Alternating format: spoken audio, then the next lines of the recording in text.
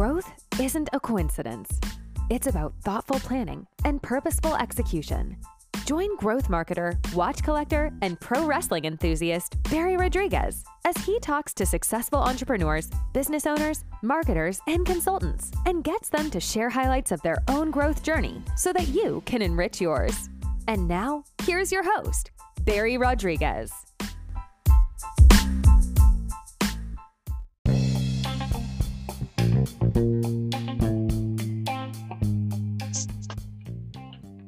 I want to introduce you to Nasser Al-Dehani, founder of Darwaza Media, a Kuwait-based digital marketing strategy agency.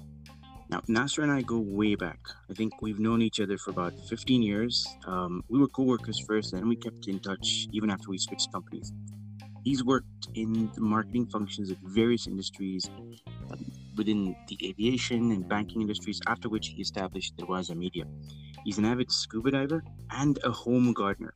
And he's on a as a home gardener, he's on a mission to spread greenery around his home country of Kuwait and get people to plant more trees. Nasser, thanks for agreeing to do this, man. It's great having you on the podcast. We've been trying to do this for quite a while now, but here we are finally. How have you been? Always a pleasure, Barry. Always a pleasure to have this with you. Thank you very much. I'm happy to be here. So, I'm going to get straight to it, right? Because we've known each other for a while. So I'm going to get straight to it and see where this goes. So you were doing quite well in your career, in aviation and then later in banking. I know you had a bright future, having worked with you and all. What prompted you to start Darwaza Media and venture out on your own? Well, in the last 10 to 15 years, especially with the boom of social media and with the boom of technology and digital technology especially, the bigger companies are more laggards in that regard. Like, they like to take things a lot slower. And I just felt like a hunger to learn a lot more about digital marketing and a lot more about social media. And I felt like helping small businesses get a grasp of digital marketing, get a grasp of how they can win online, was going to be helpful for me and for them. While bigger companies like to take things slow, I don't think this is where the world was going. And I felt that we need to sort of like jump ship. Right.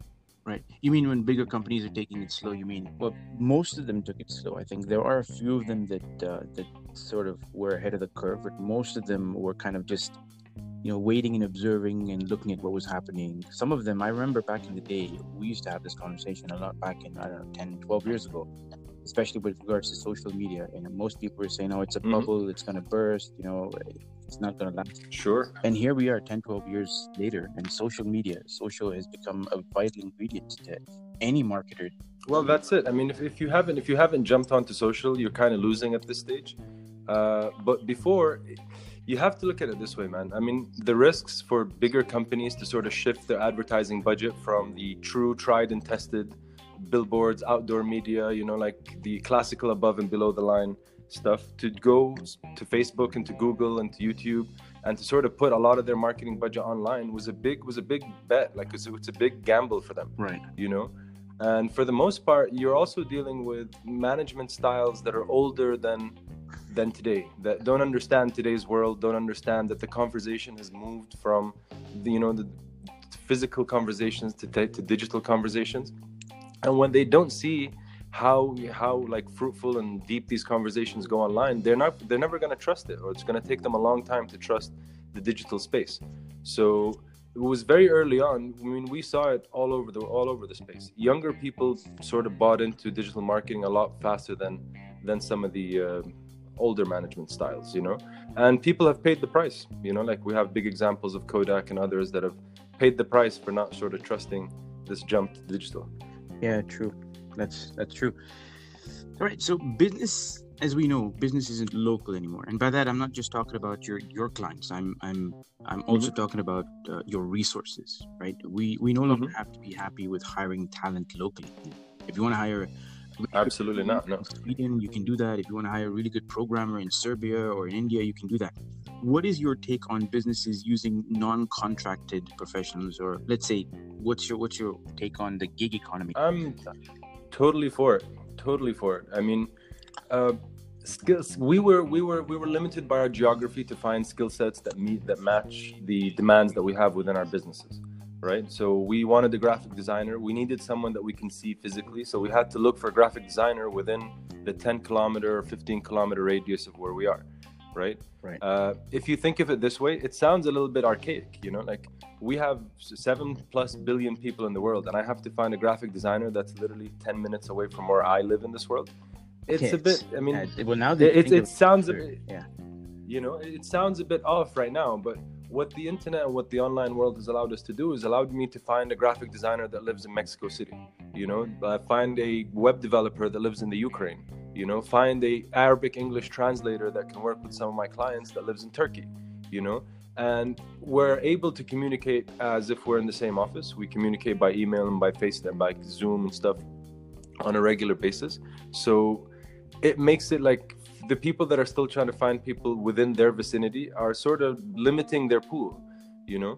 So I totally support it. I think you can find great talent out online. I think you can find great talent for great rates also online, because we do have these microeconomies where when there's a shortage of graphic designers in our region, for example, suddenly everybody wants to be paid 3 or 4 times what they used to be paid. And that sort of doesn't work for businesses, you know? So sort of flattening the pool allows great talent to rise, and also sets a rate for different jobs, I guess. That's true. But so this is all good. We're looking at the positive side, but there's also, I wouldn't say the negative side, but there's also a side where, you know, there's vetting involved, not just vetting in terms of trust, but also vetting in terms of quality of work. I mean, what do you recommend people do to vet a designer's quality of work, for instance? Here's an issue we went through early on with Darwaza, and now that we think about it in this way, again, it's sort of like a paradigm shift to how we think about it. You wouldn't hire somebody full-time in your business without meeting them. True. Right? And you wouldn't hire somebody full-time in your business without at least giving them some sort of like a trial task, you know, like especially if it's somebody that has an integral part in your operation, right? Right. So when it comes to classical hiring, we generally have a very good, somewhat foolproof way of vetting this person for our own business. Do they fit our business? Do they fit this culture? Do they fit the type of workflow that goes into this business? That's true. But what happens online is we don't really go through as rigorous a vetting process as we do when it comes to hiring people physically. So what we do is we look at a profile, we look at a few pictures, we look at some images they put together, and we're not sure if it's actually their work or work that's been, you know, collected from Google searches and something like that. But we don't go through a personal vetting process. So for example, when we hire, especially new people online, we like to put a lot of simple tests within even our ad call, right? So we'll make an ad call that's very detailed, and we'll make an ad call that's sort of not, I wouldn't say lengthy, but extensive, you know, so that we share exactly what our demands are from this specific employee. Okay. But then we'd also ask questions within this extensive like ad call, where we know whoever read this thoroughly and read this ad like in detail would have seen these questions that are in paragraph 4, you know, and would have answered it to us back in his reply, in his like cover letter reply. Right. So we know that if we get 100 people that responded to our ad call, but maybe let's say 15 to 20 people saw these questions and responded to these questions in their response, we know that at least these 15 were more detail oriented than the rest, and we've already filtered out 85% of the people that have showed up. So having these kind of checks within your talent acquisition process, let's put it, allows you to go through a few just weed out some of the good talent from the talent that you don't need. That's actually a cool, very interesting hack, man. I should perhaps try it myself. So we generally put a question like in paragraph 3 or 4 of the ad, and we'll ask something like, in your cover letter, please start by explaining what this project is and how many hours are you expected to work. So if they don't answer with that as the top line, we know they haven't read it, because that question is quite there, you know, like it's quite visibly there. Yeah. But again, some people do brush over these ad calls, you know, so they have this template that they just send to anybody, and they hope somebody collects them, you know. So this is not the talent we want at Darwaza. So we were you don't want people that are copy and paste stuff. Absolutely. Brilliant. Okay. I think I'm going to follow that. Thanks for that tip. Okay, Yeah. moving on.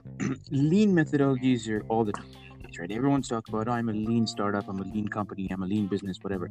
One principle of lean marketing is to figure out the best characteristic or feature of your product and get rid of everything else if you want to succeed. So very often startups try to develop products that do too many things and end up failing.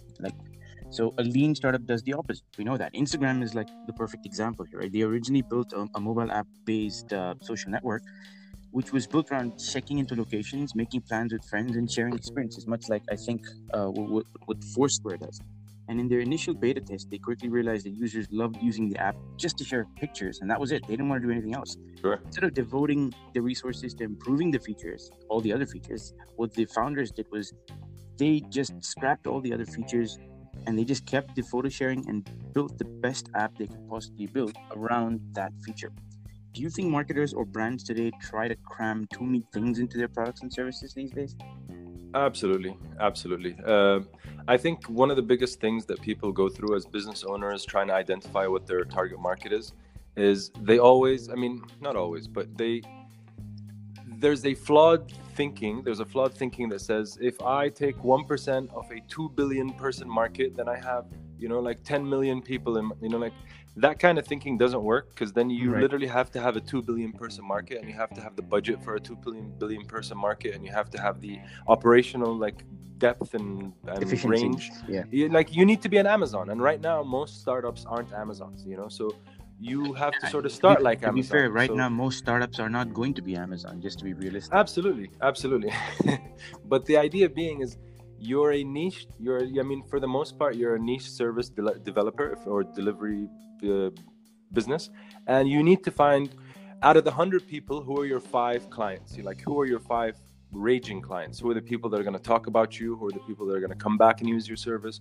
Who are the people that are who are your people, right?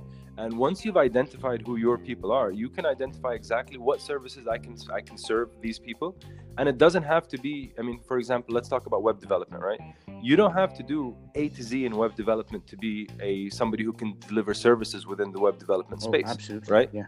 You can be somebody that's an SEO specialist, and Correct. You can say, hey, you develop your website. When it comes to SEO, I'm your man. I'm your person. I can get this done. I can get you the best results for the least amount of money and get you your job done, right? So now people know that, hey, if I have to think of this guy and say, well, web development, can he do this? Can he do that? There's so many questions in my mind. But when you've narrowed your services to, I'm your SEO guy, it's easy for me to comprehend. It's easy for me to digest. It's easy for me to recommend to other people. Like when somebody comes and says, oh, I need some web help, I don't know if this guy's your guy because, well, he does SEO, but if I know exactly you need SEO, I'm like, dude, I've worked with this guy. He's amazing, or she's amazing, and this is your person, because I've identified exactly what they do. They're very good at what they do, and whenever the problem arises, they're sort of top of mind when these things pop up. Absolutely. So every business owner kind of needs to fit themselves within that kind of framework.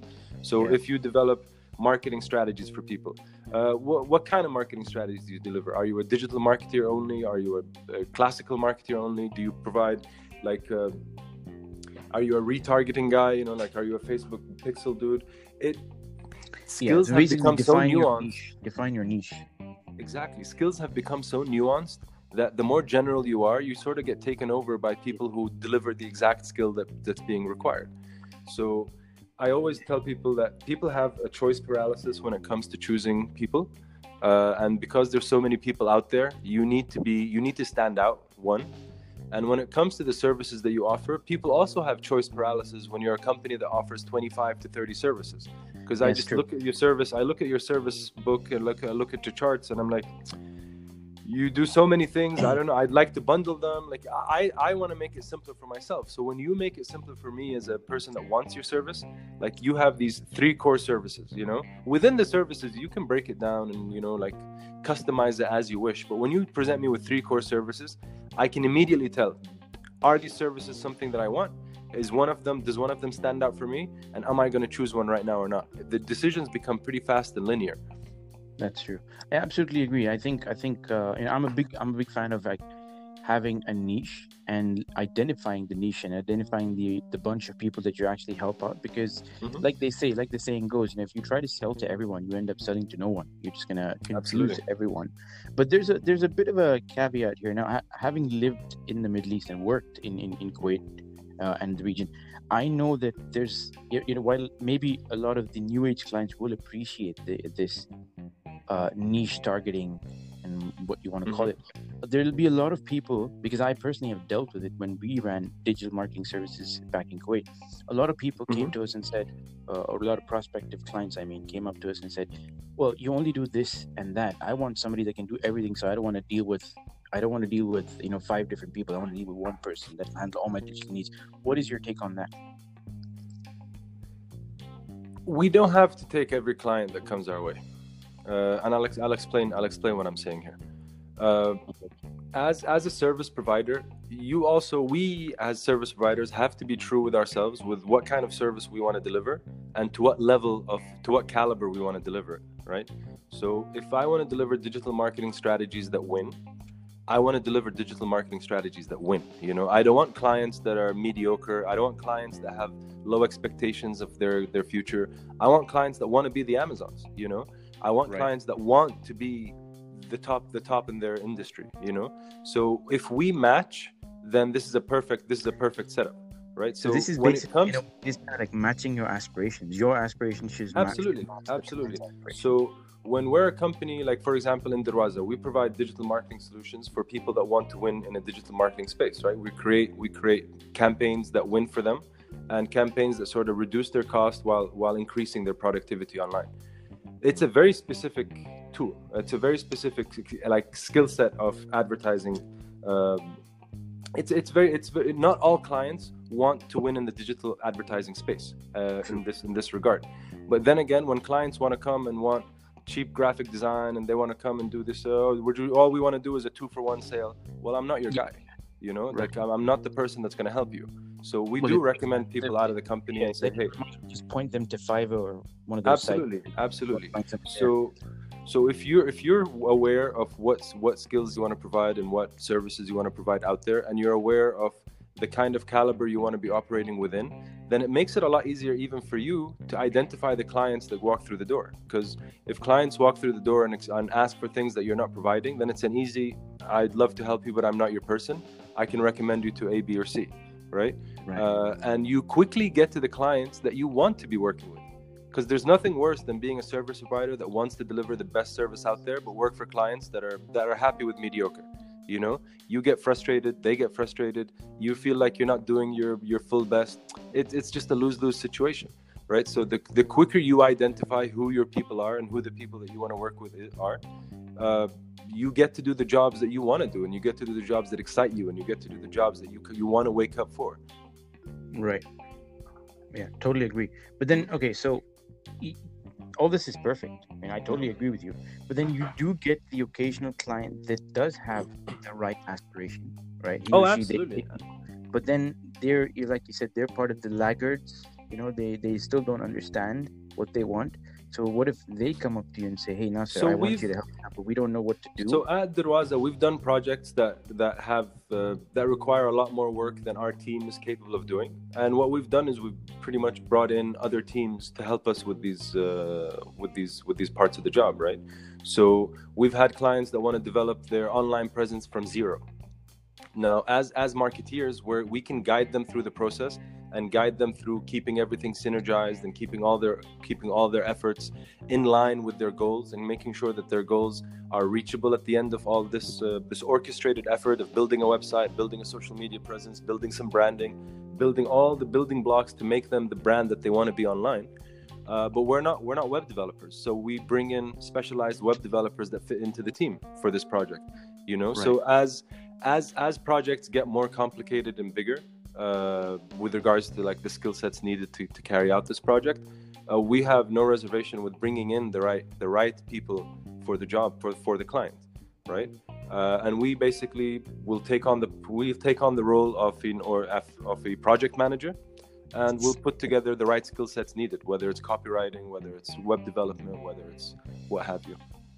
Right. So you'll still lead the project. Darwaza will still Absolutely. lead the project. Absolutely. Because the goals we're concerned with the results that the client seeks, right? So we try to boil down marketing to, like you've said before, not a lot of people understand it, especially the laggards, especially the people that have not been like marketing savvy with regards to, you know, like the things that happen within a marketing space. So we provide that oversight. We provide them with what is it that you're trying to reach? When do you want to reach it? What does a successful completion to this project look like in the eyes of the client, right? And then we aim, or we strive to basically materialize that for them, right? It's amazing how few people I've seen around that really don't ask the client, what does success look like for you in this project, Right. you know? Yeah. It's Because actually it sort of sets it's a the bar, critical you know? question. It sets the bar. Like, it's, you don't, like, if you're not aware what your client thinks of as a successful project, then what are you working towards? What are you doing? Yeah, because I mean that's sort of very critical to the alignment. I mean, you and your client have to be aligned, and this is I Absolutely. totally agree with you. Lots of people kind of mess this up, because if your client has a different idea of what success looks like at the end of the campaign or at the end of the project, then it just doesn't make sense working with that client. It's also a critical point early on in the project to realign the client's expectations as well. Right. Goals. And Many times we'll take a client on, and the client has a limited budget, and they want to do a very specific campaign for, let's say, Ramadan or something. You know, like some very seasonal specific campaign that they want to pull off.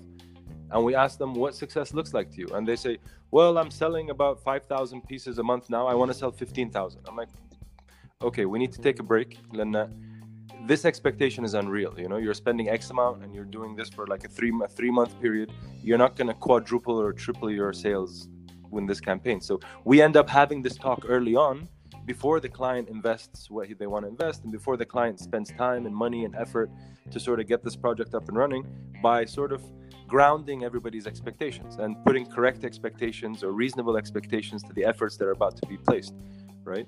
So if you don't have these conversations, and the client literally walks into this deal expecting a 3 times or a 4 time increase in sales, and this discussion hasn't taken place, you automatically lose, because they thought you're gonna, you know, give them 3-fold on their sales.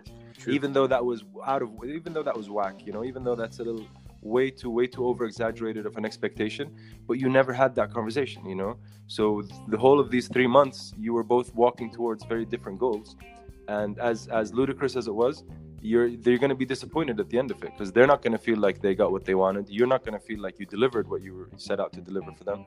And it's just you're setting yourself up for failure there. Yeah, totally agree with you, man. It's very critical to have that conversation. All right, so moving on. You're a small, or hang on, let me rephrase that. You're a growing company. you're a growing company. Right, so you're a growing company in the region, and you've managed to close out some pretty big names for clients, right? So what's the secret to getting a prospect interested in you, especially if you're a smaller player and most larger companies want to work with the established names in the industry? I've been through this, you know, back in Kuwait, where we were rather small, and when we were pitching, we'd get the messages from the client saying, oh, but you know what, OMD is pitching for this, and so is pitching for this, and they're way bigger than you guys are. And we'd be like, you know what, it's fine, we're just gonna, you know, throw our names in the hat and see what happens, because you know, we deliver a pretty mean value proposition as well. So what is your take on this, and how have you managed to overcome these obstacles? Okay, so we generally have a policy within Darwaza that we don't chase clients, if I can put it that way. Right. So you have a sort of like an inbound, or people. We do have an inbound sales approach. If we're a digital marketing company that specializes in basically go-to-market strategies for people that want to sell a new product or a new service in the market. So we penetrate and get the clients that they need, expose them to the audience that they want to be exposed to, right? And if we can't do this for ourselves, then what's the point? You know, so absolutely. Our job is to do a job good enough that people around this business will look at them and say, hey, who did this stuff for you? I want to know who your digital marketer was. I want to know who your buying agent was, you know, for your ads, and put me in touch with them. So the way we like to work is we're a small firm with limited resources, and we can only do so many things at one time. It's hard for us in the beginning. We tried to go for the biggest fish we could, And the problem was they sapped all our resources, you know. They're a company that likes to have multiple meetings before anything happens. They have so many approval channels before anything gets moved. It was just slow, even though the project was good and it paid well. But for us, it was too slow of a project, and it ate up so much of our resources that we ended up saying, you know what, this isn't worth it. You know, like we can be targeting smaller businesses that are more lean, that can make decisions faster, that have a higher they're much more linear in their approach. And that way we can take on more clients, even though that one client was paying a lot. If we take 3 clients that are, let's say, half that size, we can make double the amount with just as much effort. So what we did early on is we decided not to sort of we don't have tender proposal documents. We don't go into like you don't participate. We basically in those work tenders. on the word of mouth of the clients that we work with, and we express our expertise in what we do clearly to those that seek us, you know. And it's slow to start, but believe me, it picks up because your work does everything for you, you know. Right, it speaks for itself. Exactly. Brilliant, man. I like that. Okay, so we are all experiencing the effect of COVID-19, right? I'm an eternal optimist, and I know that things are going to get better. You know, the economy is going to bounce back, and we're going to be back in our office soon, hopefully, and the daily grind will continue. And I know things are different from, you know, depending on where you are in the world right now. Right now, here in the UK, we're in lockdown 3, so we're back to working from home, and it's tough, you know. But for a lot of us, I think it's the understanding that this is going to be the new normal, quote unquote, for a while at least. So I know that. We know that things are going to get back soon, hopefully, but we also know that things will change quite a bit and permanently in the long term. I mean, they have to. So what do you think the aftermath of the pandemic is going to be for a majority of businesses? I mean, let's assume that we're sitting and having this podcast chat in 2022 or 2023. What do you think is going to be, you know, what do you think is going to be happening in 22, 23?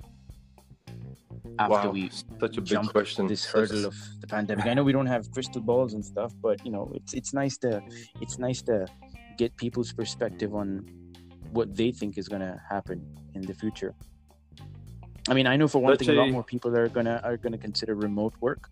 Absolutely. And I know a lot of companies are going to consider getting remote employees, because I'm speaking again from a UK perspective. You know how it is. You've lived here, especially in London. Real estate is really expensive, so Absolutely. it's going to save.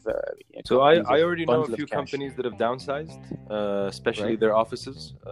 They've moved from pretty large commercial real estate to a much smaller office, and had most of their staff sort of work online now. Because like you said, real estate is expensive, and if clients aren't as plenty as they used to be, or work isn't as plenty as it used to be, then they'd like to sort of bring down their fixed costs.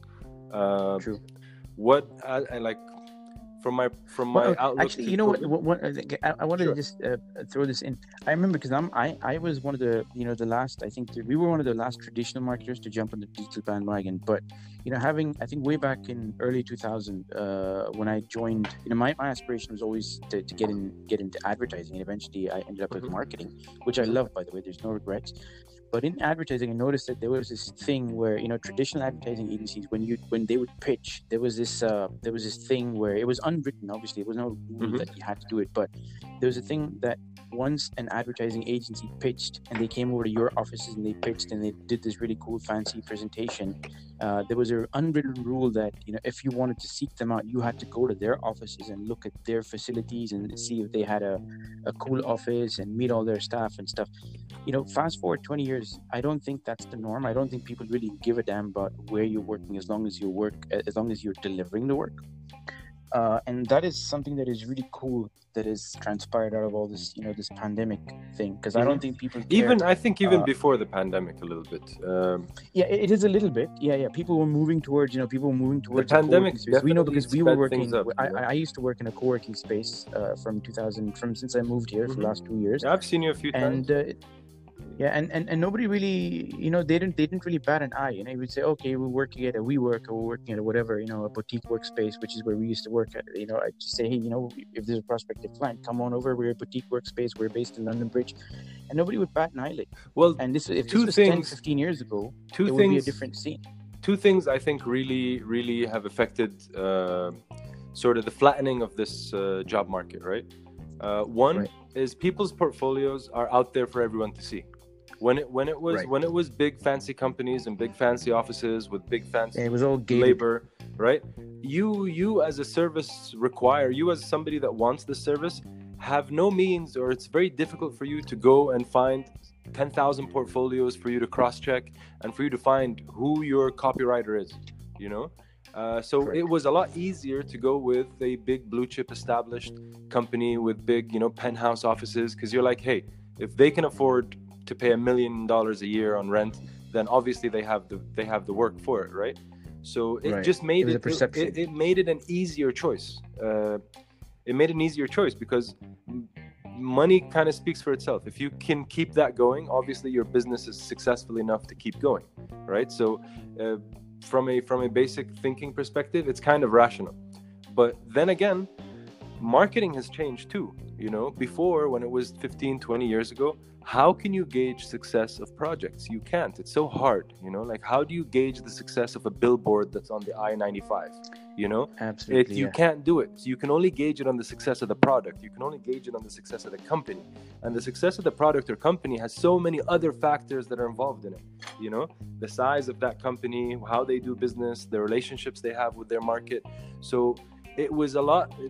The way that we gauge the success of marketing projects was very, very different than it is today. Today, we can gauge the success of a single ad. We can gauge the success of a single subset. We can it's a data-driven economy we're living right now. So now we know who's running better ads. We know who's writing better copy. We know who's developing better campaigns, not subjectively, objectively.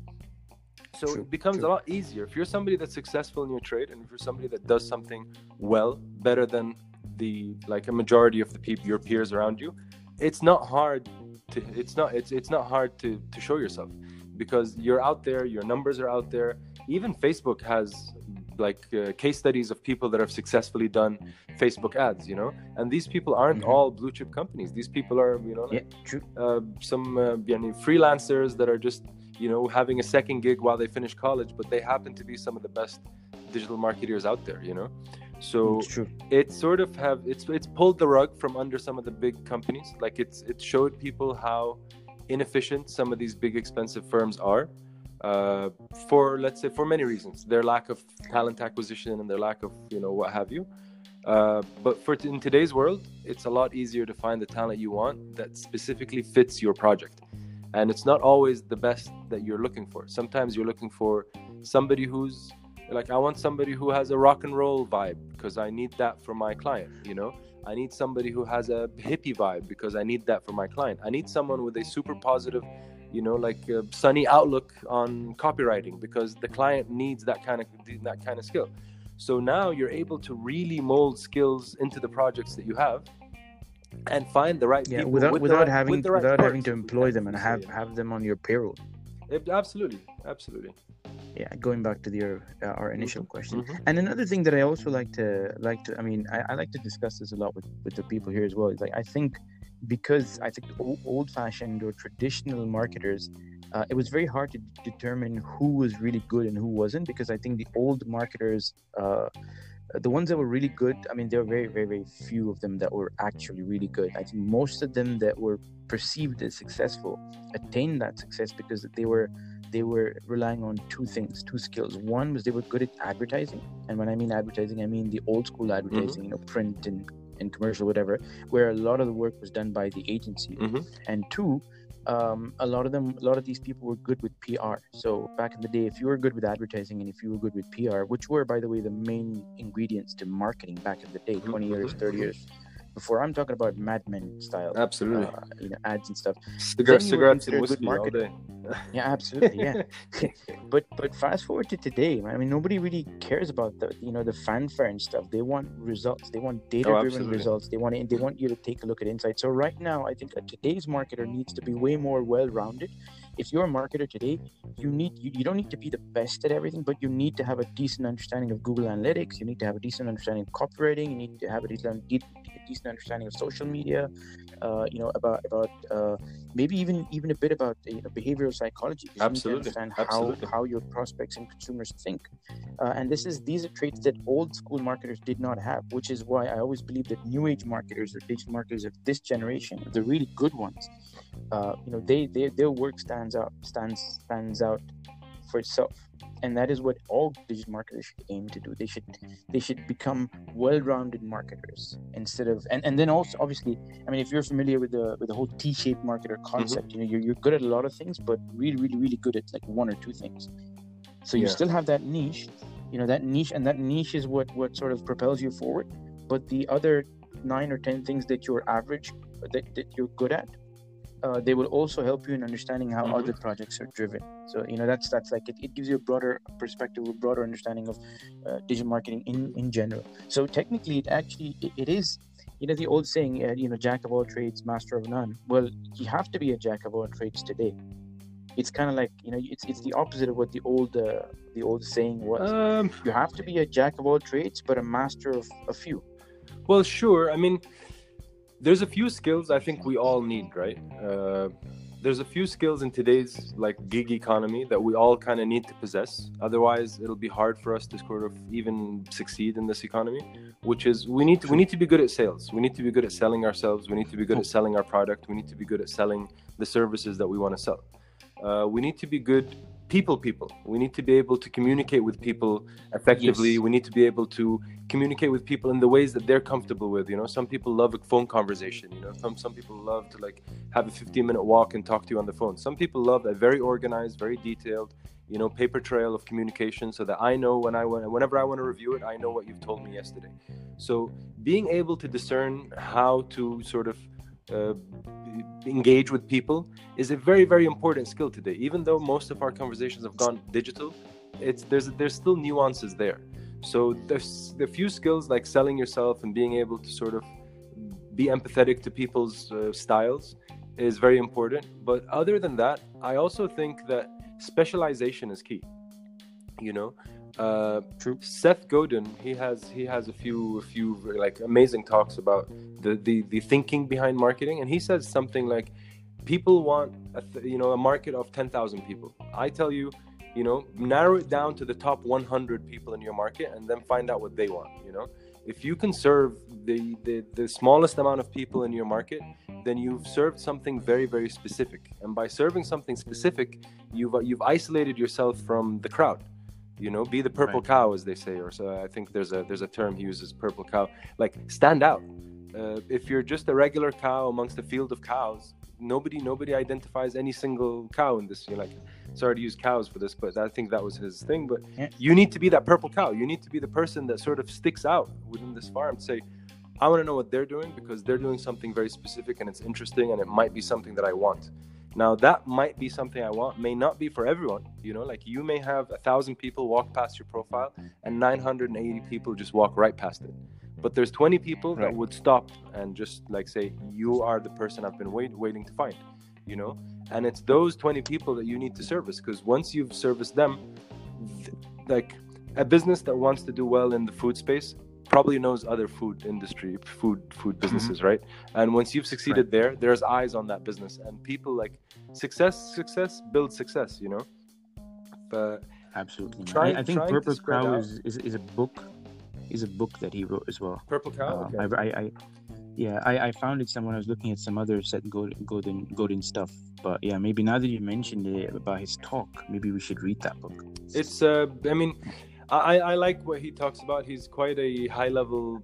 He talks about the human aspect of marketing, and I think a lot of people sort of overlook that. A lot of people want to know give me the right equation to solve this dilemma. Yeah, there is no formula. There is no A lot of formula, people are still Like if you looking for understand hacks, people, or hacks are very like a lot, because I'm in growth marketing, right? So a lot of people ask me, hey, so what is a hack for this? What is that? I'm like, listen, there's no hack long term. A hack will only serve in the short term, and then once people get wind of it, then it's no longer a hack. It just becomes the regular thing to do. But what you should, if you develop, instead of a growth hacking mentality, and there's a difference here, instead of a growth hacking mentality, if you adopt a growth mindset and a growth marketing mentality, where you're constantly, looking out for new ways to expand the business and grow and acquire new customers, and sort of, create a framework and build your business around that growth framework, that's when you're going to succeed. Because that framework, you can take bits and pieces out of the framework. It's like a big jigsaw puzzle. And you can take bits and pieces that don't work, and it's something that works for 6 months, and then after 6 months, it just loses the experiment loses its efficacy. You can take those bits that don't work and replace them with bits that do. You don't have to throw the whole framework out. And that's the thing. The thing with a growth hack is that if you're just doing one experiment, and if it fails, you're relying on that one experiment to bring you new customers or bring you new leads or whatever. That's and once your it hack. fails, then you're back to the drawing board. Yeah, that's your hack. But it's also the answer that people don't want to hear. When somebody asks you what the hack is, and the hack is be a lifelong learner. Be somebody that's experimenting all the time. When there's a question in front of you that you don't know the answer to, the first thing you should say is, let's test it. Let's test this versus that. But that presents that's the hard way out, and people don't want that. Yeah, true. I know. I've been doing this. Like recently, I did a LinkedIn webinar, LinkedIn training webinar, and I'm somebody that built my I built my following purely organically, just by posting the right kind of content. And again, I mean, I've been on LinkedIn for about 10 years now, right? But the thing is, for the first 8 years, I had about 600-700, people on my profile. My profile wasn't getting a lot of traction.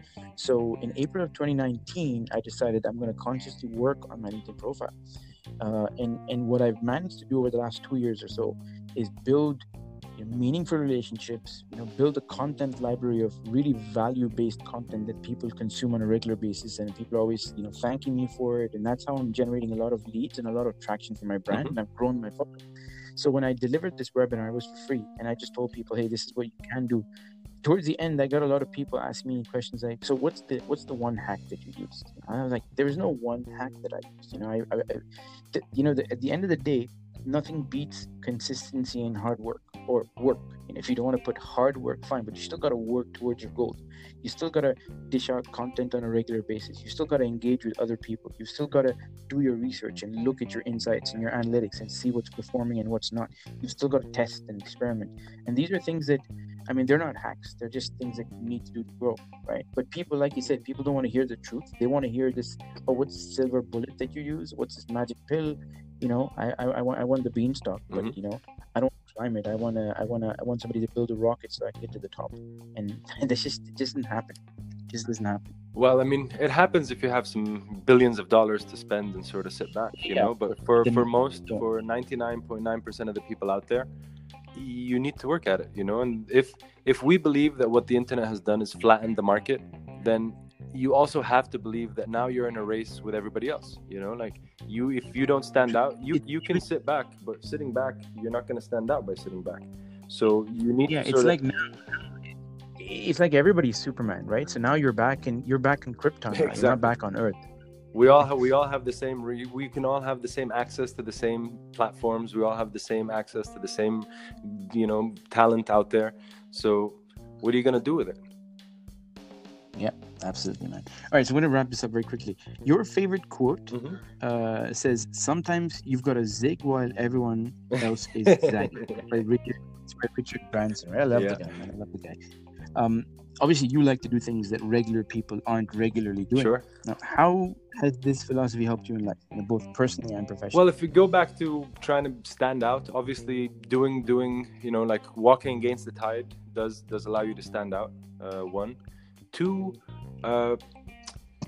from a theoretical perspective, once most people are onto something, then usually the fad is gone, or usually the hype is over, right? So you don't want to be the guy that buys Amazon stock once the call to buy it is already in the newspapers, right? If the newspaper is telling you to buy the stock, you're probably a lot late to the game, right? So trying to identify paths to walk down, it's basically it's an idea that says if most people are trying to do something, then it's over. So try to find what the next thing is and try to hop on elsewhere, you know, because usually the growth isn't going to be happening in this space. So going back to that quote, try to zig while everybody zags, is don't follow the tide, you know, don't follow the herd. And if people are all going in a specific direction, then likelihood the success you're looking for isn't going to be there. So at least that's one avenue that you shouldn't be going down. Awesome, man. Great. Well, Nasser, we're going to wrap up today's episode. Habibi, First, I want to thank the listeners for tuning in. I want to thank you for your insights on digital marketing and growth and the way business is moving forward. It was great having you on Talking Growth. Especially you're actually one of the first guests on the show. Technically, you're the second guest on the show, depending on when we release it. But yeah, it's good to be in the top 3, right? Yeah, absolutely. And we're going to be keeping an eye on you and Deraza Media, and hope you blaze a trail for others. Thank you very much, Barry. Ladies and gentlemen, thanks for listening to another episode of Talking Growth with me, your host, Barry Rodriguez. We hope you found this episode interesting and insightful. Take care and stay tuned for the next one. Keep learning, keep networking, keep evolving.